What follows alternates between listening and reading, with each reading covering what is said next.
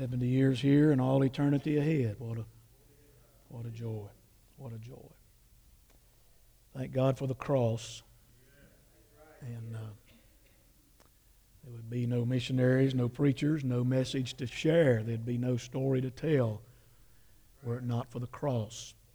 And we're grateful and thankful and appreciate God's goodness and God's amazing grace. John Newton wrote it right. We've no less days to sing God's praise than when we first begun. And thankful for that blessed hope. Again, it's a joy to be here. Grateful for the day the Lord has given us. And thankful for God's goodness. I invite you to turn with me to 2 Corinthians this morning. 2 Corinthians chapter number 1. 2 Corinthians this morning, and Lord willing again this evening, I want us to spend some time in two passages of Scripture as we think about the subject of trusting the Lord. This morning we're going to look at 2 Corinthians chapter number 1, and then Lord willing this evening at the 73rd Psalm, and thinking about trusting in the Lord. These are just two of hundreds of passages in God's Word that challenge us, teach us, and also remind us of the privilege we have of trusting in Christ. Our hymn books are filled with songs of trusting Him, whether it's that initial trust, as was just testified to, when we trusted in Him for salvation, or whether it's daily trust or trust yet that will be required in the future. Our Lord is worthy of our trust. And Paul makes this assertion. He also, I think, tells us in these verses about how easy it would be to trust in other things, other people, trust in different opinions and things rather than trust in God. When your trust is placed in God, it is never a misplaced trust. The psalmist said some trust in horses and some in chariots, but we will trust in the name of our God. I want you to follow with me this morning as we read from the Scriptures. If you'll bear with me as I try to read. My vision is a little blurry this morning, but I'll try to do the best I can to read. Beginning in verse 3 of 1 Corinthians chapter number 1. Blessed be God, even the Father of our Lord Jesus Christ, the Father of mercies, and the God of all comfort, who comforteth us in all our tribulation, that we may be able to comfort them which are in any trouble by the comfort wherewith we ourselves are comforted of God. For as the sufferings of Christ abound in us, so our consolation also aboundeth by Christ. And whether we be afflicted, it is for your consolation and salvation, which is effectual in the enduring of the same sufferings which we also suffer. Or whether we be comforted, it is for your consolation and salvation. And our hope of you is steadfast, knowing that as ye are partakers of the sufferings, so shall ye be also of the consolation. For we would not, brethren, have you ignorant of our trouble which came to us in Asia, that we were pressed out of measure, above strength, insomuch that we despaired even of life. But we have the sentence of death in ourselves, that we should not trust in ourselves, but in God which raiseth the dead, who delivered us from so great a death, and doth deliver, in whom we trust that He will yet deliver us. Ye also helping together by prayer for us, that for the gift bestowed upon us by the means of many persons, thanks may be given by many on our behalf. That's the first 11 verses of Paul's second letter to the Corinthian church. He said in verse number 9 of our text, "But we had the sentence of death in ourselves, that we should not trust in ourselves, but in God which raiseth the dead." The apostle said the things that we were facing, the afflictions that he has mentioned in the previous verses, the sufferings, the trouble, the pressure, the despair of life, everything that he had faced and was continuing to face, had resulted in him concluding that, like a judicial sentence passed by a judge, that it seemed like all of these things were working death. They were working despair and despondency in the life of Paul. But he says in verse 9, these things were working in me, these things were present in my life, that I would not trust in myself, or we in ourselves, he and those traveling with him, but that we would confidently and certainly place our trust in God who raiseth the dead. Certainly if God has the power to raise men from the dead, the apostle knew that he could safely trust in the Lord to see him through.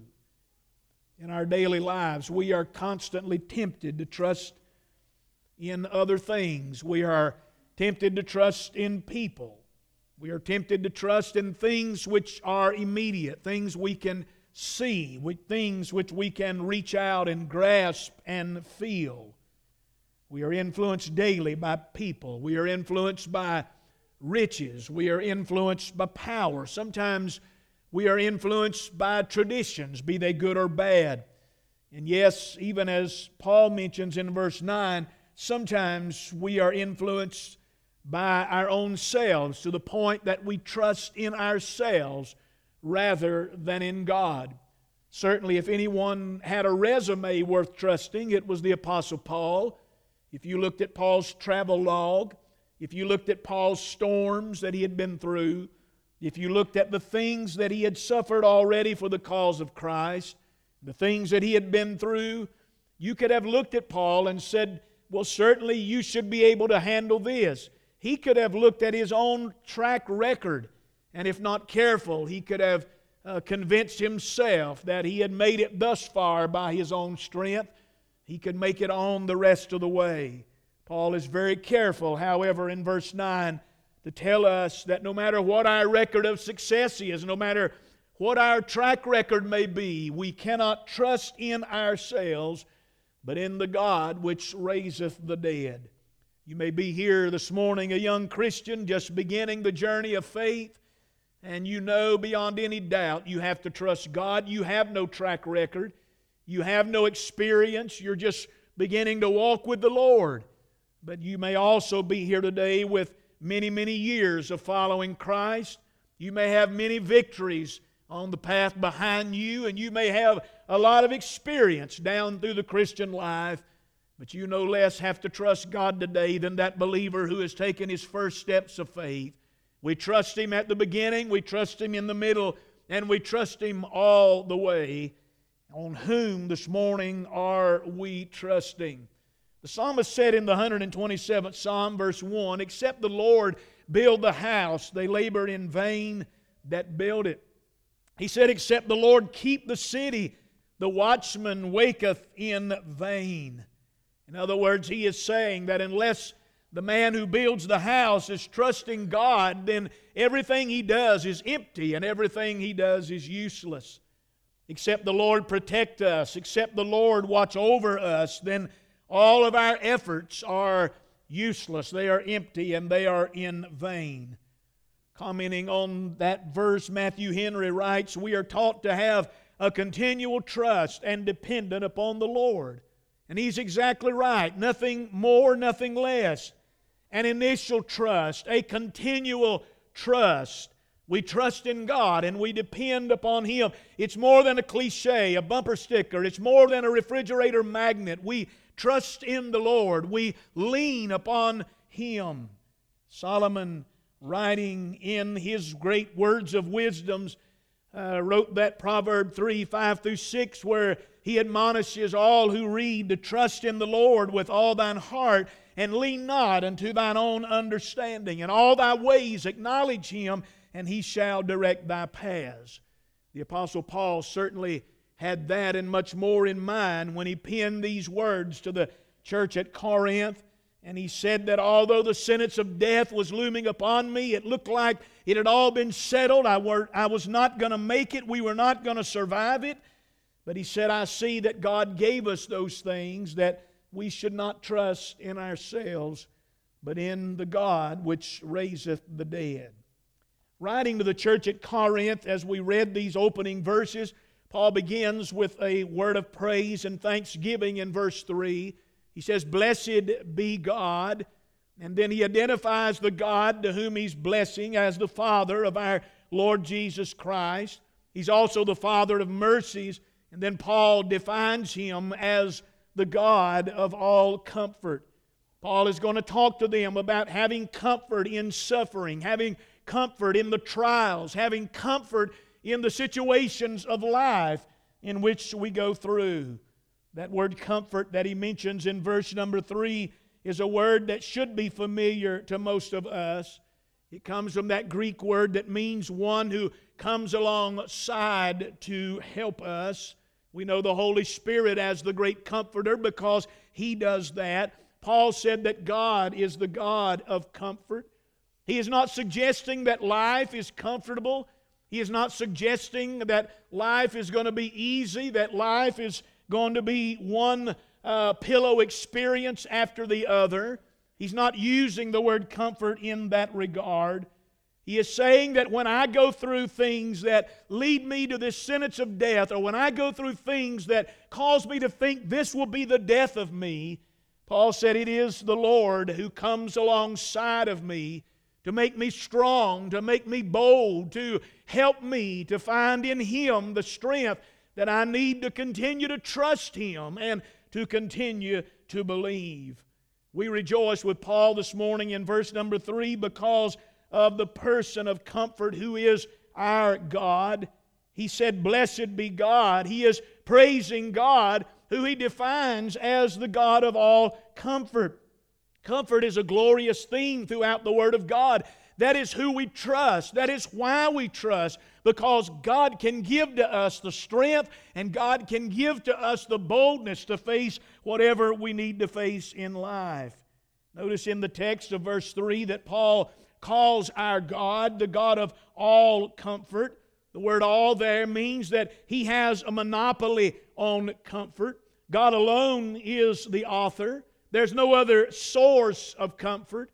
If you leave here today looking for fuel, there's not a monopoly on it. There are many different companies and many different places that handle it and sell it and distribute it. If you leave here today looking for food, there are many places that distribute it, that prepare it, that handle it, that make it. But if you're looking for comfort and if you're looking for someone to trust today, there is no one but the Lord. He has the monopoly on it. He's the God of all comfort. He's the God of all trust. He's the God that gives us the boldness that comes alongside of us and helps us to be able to rely upon Him and lean upon Him and not upon our own understanding. He's the author of it. He's the source of it. There's no one else. There's nowhere else you can turn. Do you know this morning there is no one upon which you can cast all your care other than the Lord Jesus? There is no one this morning, which has already been taught today in a portion of our Sunday school curriculum. There is no one else who can forgive sin except Jesus Christ alone. He's the only one who can do that. And then he follows that with a great promise in verse 4 that this God, who is the source of all comfort, is the God who comforteth us in all of our tribulation. The word tribulation there means pressure. And Paul's life was constantly under pressure from some angle, from some source, from some area. There was pressure to try to keep him from one city to the other. There was pressure to try to keep him from preaching the gospel. There was religious pressure, social pressure. There was pressure from people who were supposed to be his friends. There was pressure from the enemy. His life was constantly under pressure. But he says to us that the God of all comfort, He is the one who, in verse 4, He is the one that strengtheneth us. He's the one who comes alongside and gives us boldness in our pressure. He's the one who comes alongside and strengthens us and helps us to be able to trust in Him. You see, we don't have to be discouraged this morning by thinking, well, I've got to come up with this faith on my own, and I've got to muster up this attitude, and I've got to create this answer. No, we have the great Comforter who comes alongside of us and gives us the strength to believe and gives us the boldness to take God at His word. What a Savior! The world is totally void of that. The world has no one like that, but you and I do. He's called the God of all comfort.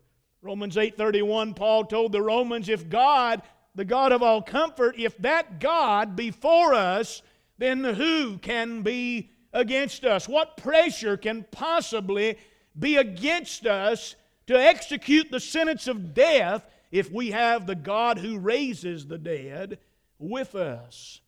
You say, well, preacher, what if what I'm going through ultimately brings me to physical death and I physically die? Thank God He will raise you someday to be with Him forever and forever. He is the God that we trust. But that brings me to the heart of what I want to say this morning when I ask you the question, on whom are you trusting? In verse 4 through verse 9 that I read this morning, Paul really just unfolds the purpose that God is comforting His children and the procedure by which He comforts us. How does He do that? How does He help us to be able to trust in Him? I know there are a lot of reasons that God allows His children to go through difficulties, and I couldn't begin to tap into all of those. Now, I have met a few people along the way who always knew why you were going through what you were going through, right? I mean, they always knew why you were suffering and why you were feeling what you were feeling. They just seemed to have a market on that kind of wisdom. I think if you'd done a DNA test on them today and checked their ancestors, they probably would show up, their dad and uncles and all would probably be among Job's friends. If you go back that far, that's probably where they would be. I don't have the reasons for everything we go through, but I think it's interesting in this text at how the apostle is telling the Corinthians that what I am going through makes me a recipient of the comfort and the help of God. And what I am going through makes me that recipient, so I can know that and understand that. And then when you go through what you go through, I, as a recipient of the grace and strength and comfort of God, I am able to share with you what the Lord has done for me. And then you are comforted with the same comfort whereby I was comforted. Paul is kindly weaving all of this together to remind us this morning that if all of us trust and all of us rely upon God, then that is not just so we can be spiritually superior to others.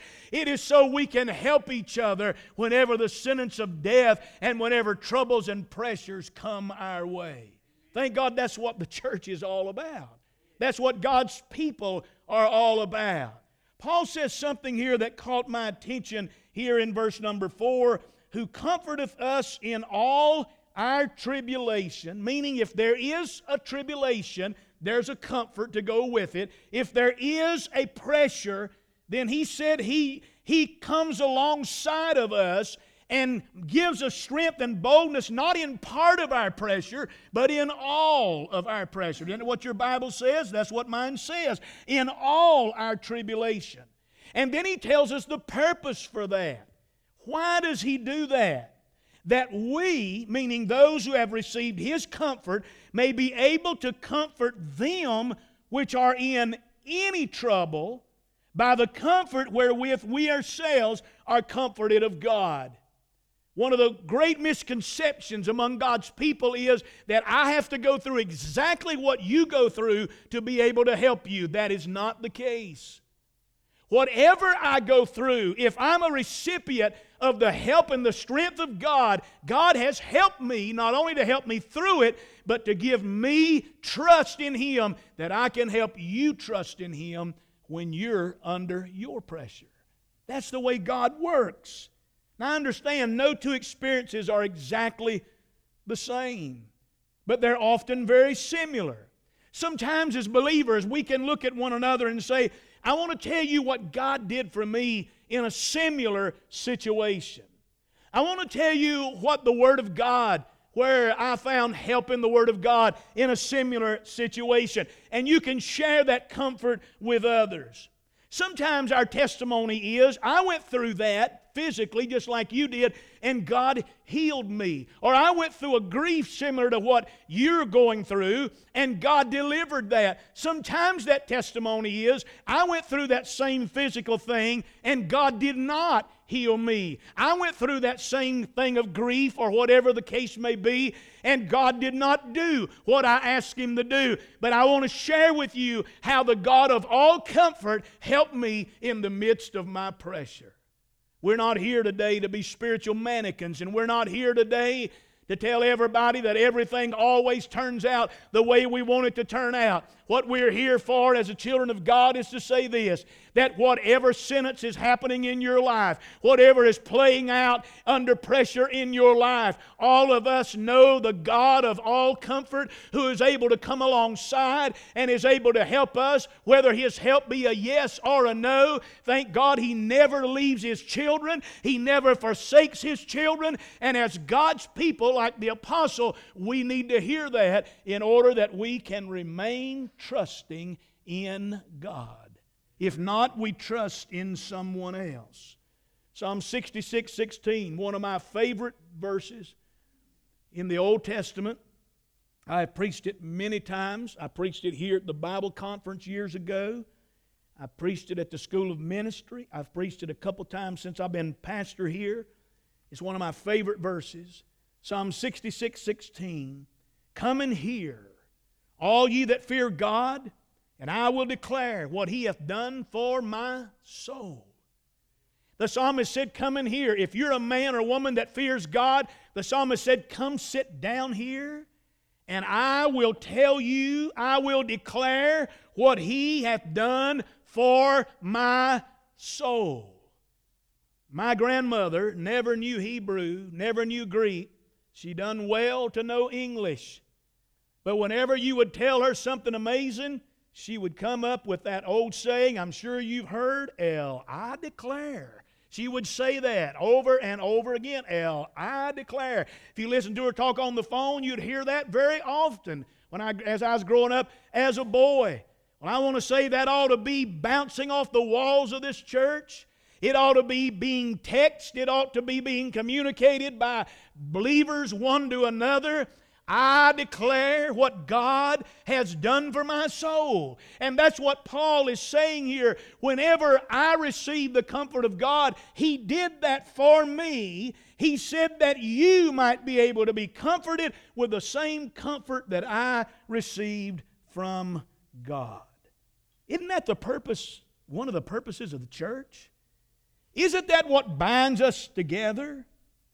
I really cannot explain what professing Christians are thinking when they decide that to stop worshiping and praying and gathering with God's people, when they stop doing that, I really don't understand what they are thinking. Are you thinking that you can trust in yourself? Are you thinking that you can trust in the world and in what the world's going to give you? You're setting yourself up for a major disaster. The Bible teaches us in verses 4 and 5, all the way down through this text, Paul is saying that when I went through this pressure, the God of comfort, the God of strength and boldness, He came alongside of me and helped me not to trust in myself, but He came alongside and He helped me so that I in turn can be able to declare unto you how God helped me so it can encourage you to keep trusting in God. If you're here lost this morning, I want to tell you something. God saved me, and He can save you. If you're here this morning struggling, there are people that are here who have struggled. There are people here who are struggling. There are people here who are going to struggle. And we need to remind each other of the help that we receive from God. Now, anybody can get the weather. Anybody can get the news. So really, it's not that important that we stand around and talk to each other about it all day long. But I want to tell you, not everybody can get the comfort of God. And not everyone knows what a faithful God we have. And Paul said, I'm communicating that to you because He has done that to me. Last Wednesday evening in our men's prayer meeting, one of our young men mentioned in his prayer request about a conversation he had had with a man who did not know the Lord or did not have a church family with which to pray. He mentioned that. The men who were there remember that. He mentioned that how bad it would be to have to face this without the Lord. And I imagine you know someone today, I imagine everybody in here knows someone today who, like Paul, may be living in that sentence of death, whatever that is happening, whatever that pressure, that tribulation, they're living there. You probably know someone living there, but you probably also know someone living there who has no Savior upon whom to call. You know people living there who have no church family to gather with this morning. They have no one to encourage them to keep trusting the Lord. They have no Scripture in their hands to open. They have no indwelling Spirit within to aid them in trusting and coming to God. I understand why Paul said in verse 3, blessed be God. We ought to thank Him this morning that we have all of that and much more if we're a part of God's family. I have you this morning. And I don't think we ought to come in and whine one to another. I don't think we ought to grumble, and I don't think we ought to murmur. But we ought to share with one another our great comforting God, our God who's worthy of trust. We ought to take the teaching and the preaching of the Word of God, and we should be together with God's people, and we should pray together so we'll be strong in the Lord and be able to handle life. You say, well, I'm a very private person. Preacher, I don't believe in sharing my pressures, and I don't believe in sharing my troubles. Look at verse 8 of our text. Paul said, for we would not, brethren, have you ignorant of our trouble which came to us in Asia. Did you read that? Paul is not being a complainer. Now, we all know people too who, if you make eye contact with them, you're going to find out everything that's happened to them since the day of their first birth.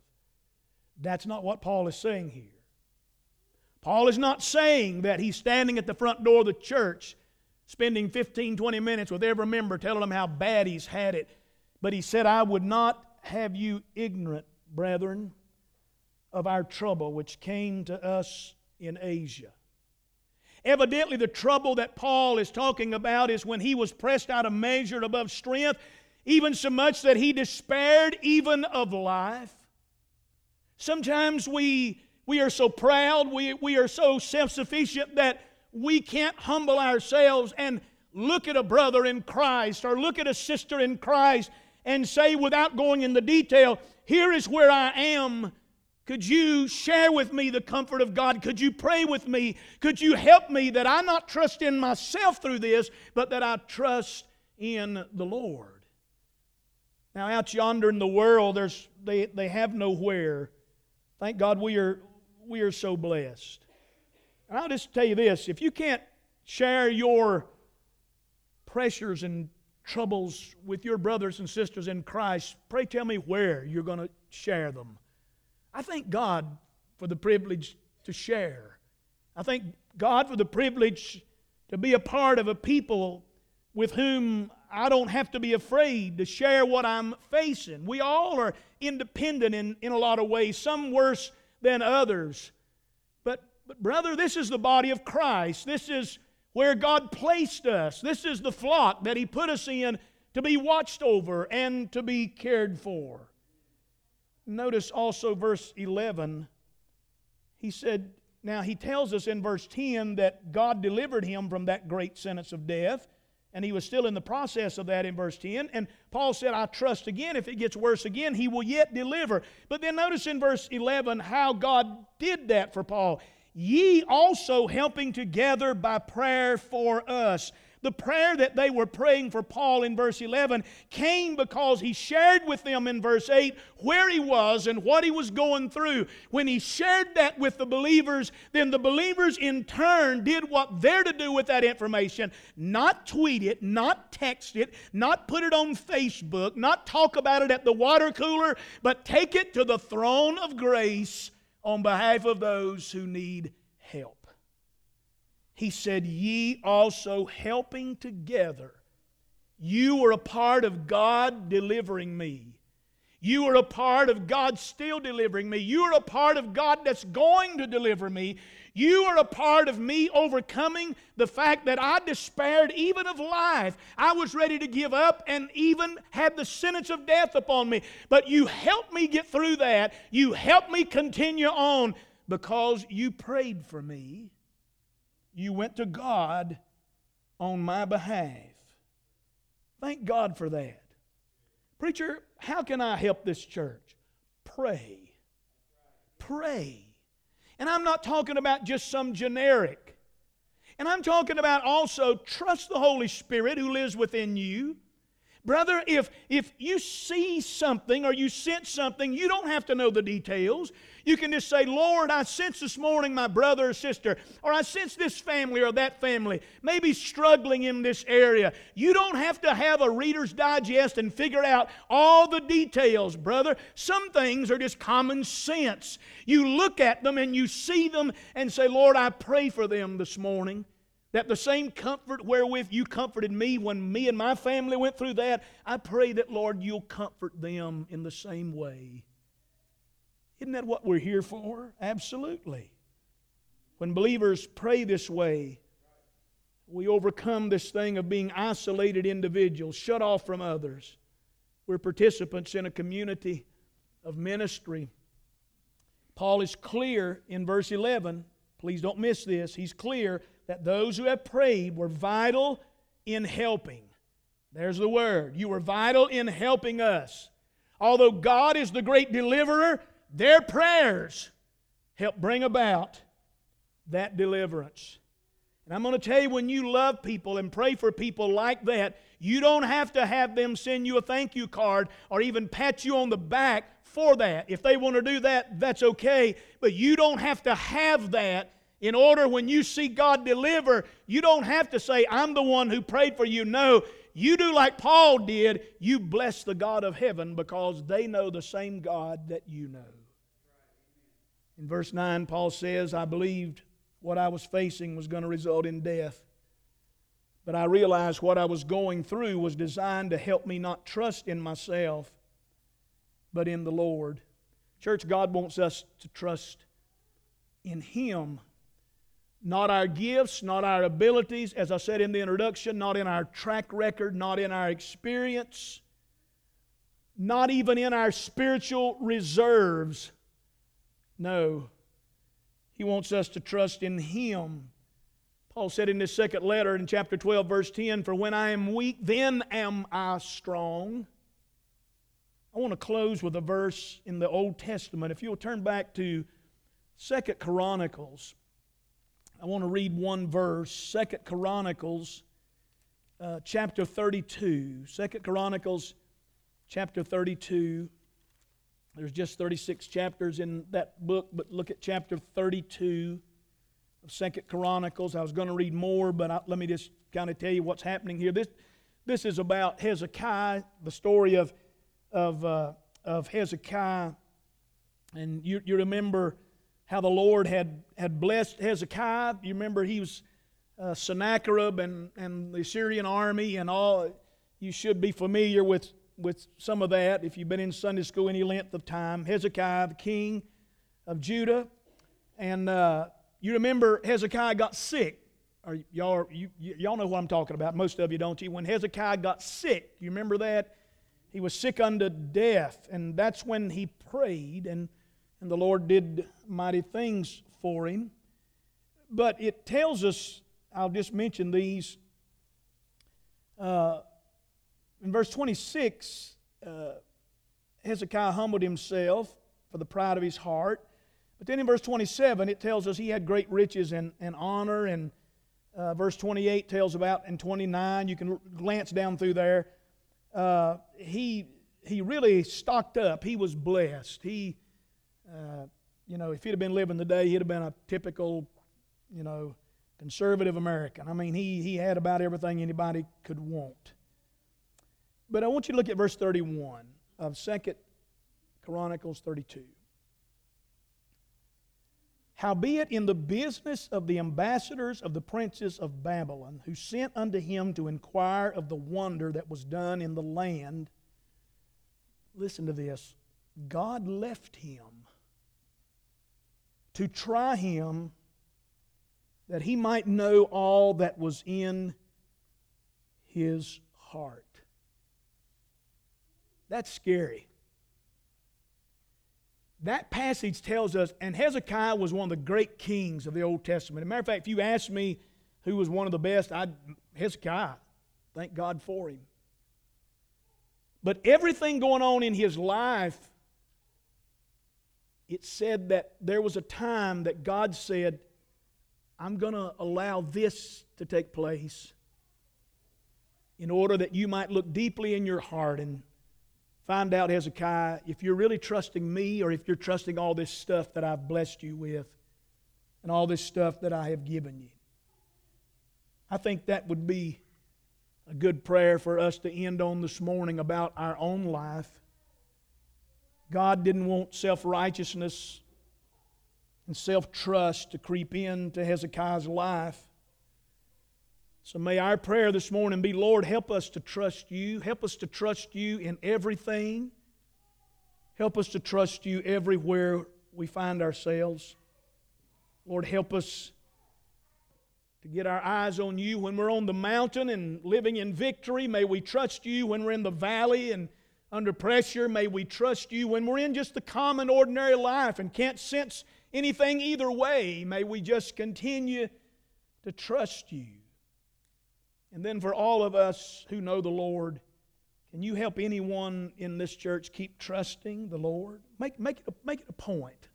Make it a prayer request to ask God to find a brother or sister in Christ who may be in a season of weakness for whatever reason, or may be struggling, or like Paul, maybe even in despair. And sometimes people need that when they're on the top of the mountain as much as when they're in the valley below. Listen to their story. And then share your testimony about the faithfulness of God. It's not about what me or you did. It's about the one who came alongside of us and the one who helped us.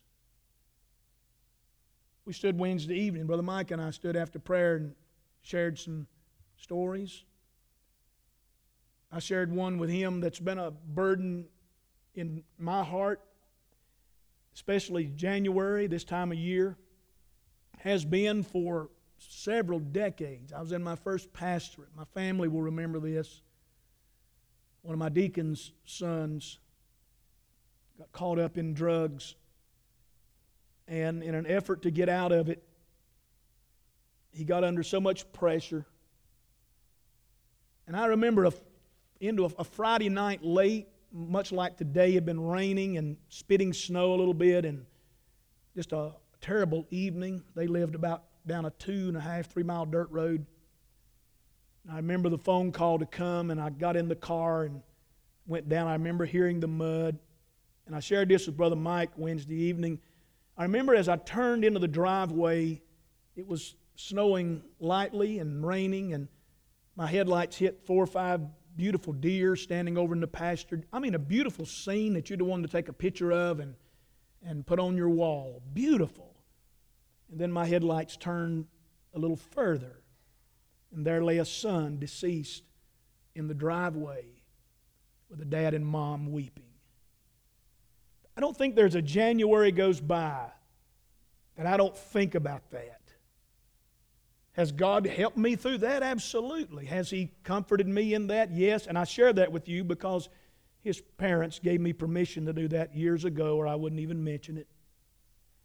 Find somebody, whether they be on the mountain or whether they be in the valley.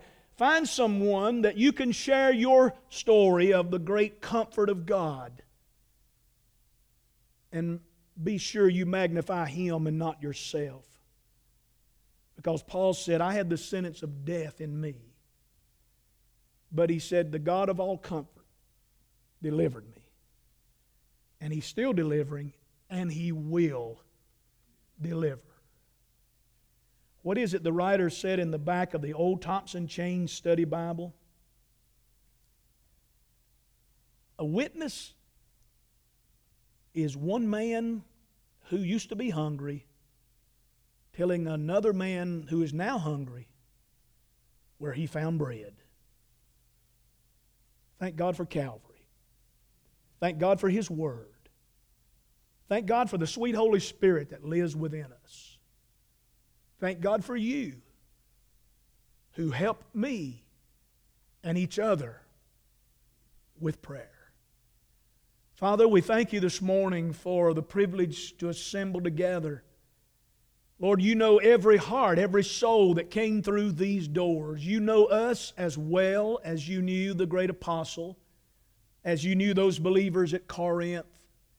Lord, You know our pressure as much as You knew Paul's. And Lord, I want to thank You that in the text this morning, He turned our attention to the God of all comfort, whom we can trust, the God who has the power to raise the dead. And Lord, it is in You that we trust. As we begin this year, it is in You that we renew our trust and we declare our trust, that we are relying totally upon You. Lord, we know that You can be relied upon. Help us, Father, through the days ahead, that we, as the great apostle did, would not let our brothers and sisters in Christ be ignorant of the things that we need help with. And when we make known to them the things that are in our heart, Lord, may each of us respond in prayer. May we guard that sacred truth. May we guard that sacred information of our brothers and sisters. And Lord, may we treat it not as just information for our thinking, but may we regard it as information for our praying and our testifying to them of the goodness and greatness of our God. Lord, for our faithfulness to You, we ask forgiveness. For Your faithfulness to us, we say hallelujah. And thank You that forever and always You will be faithful to Your children. Now help us as we go our separate ways. May no one leave here this morning, Lord, with the thought in their mind that whatever they're facing, they have to do it alone. And help us to be sensitive as a church to each other's needs. And above all things, and in all things, may You receive the glory and the honor. We bless You again that You are the Father of our Lord, and You're the Father of mercies, and You're the God of all comfort. In Jesus' name we pray. Amen.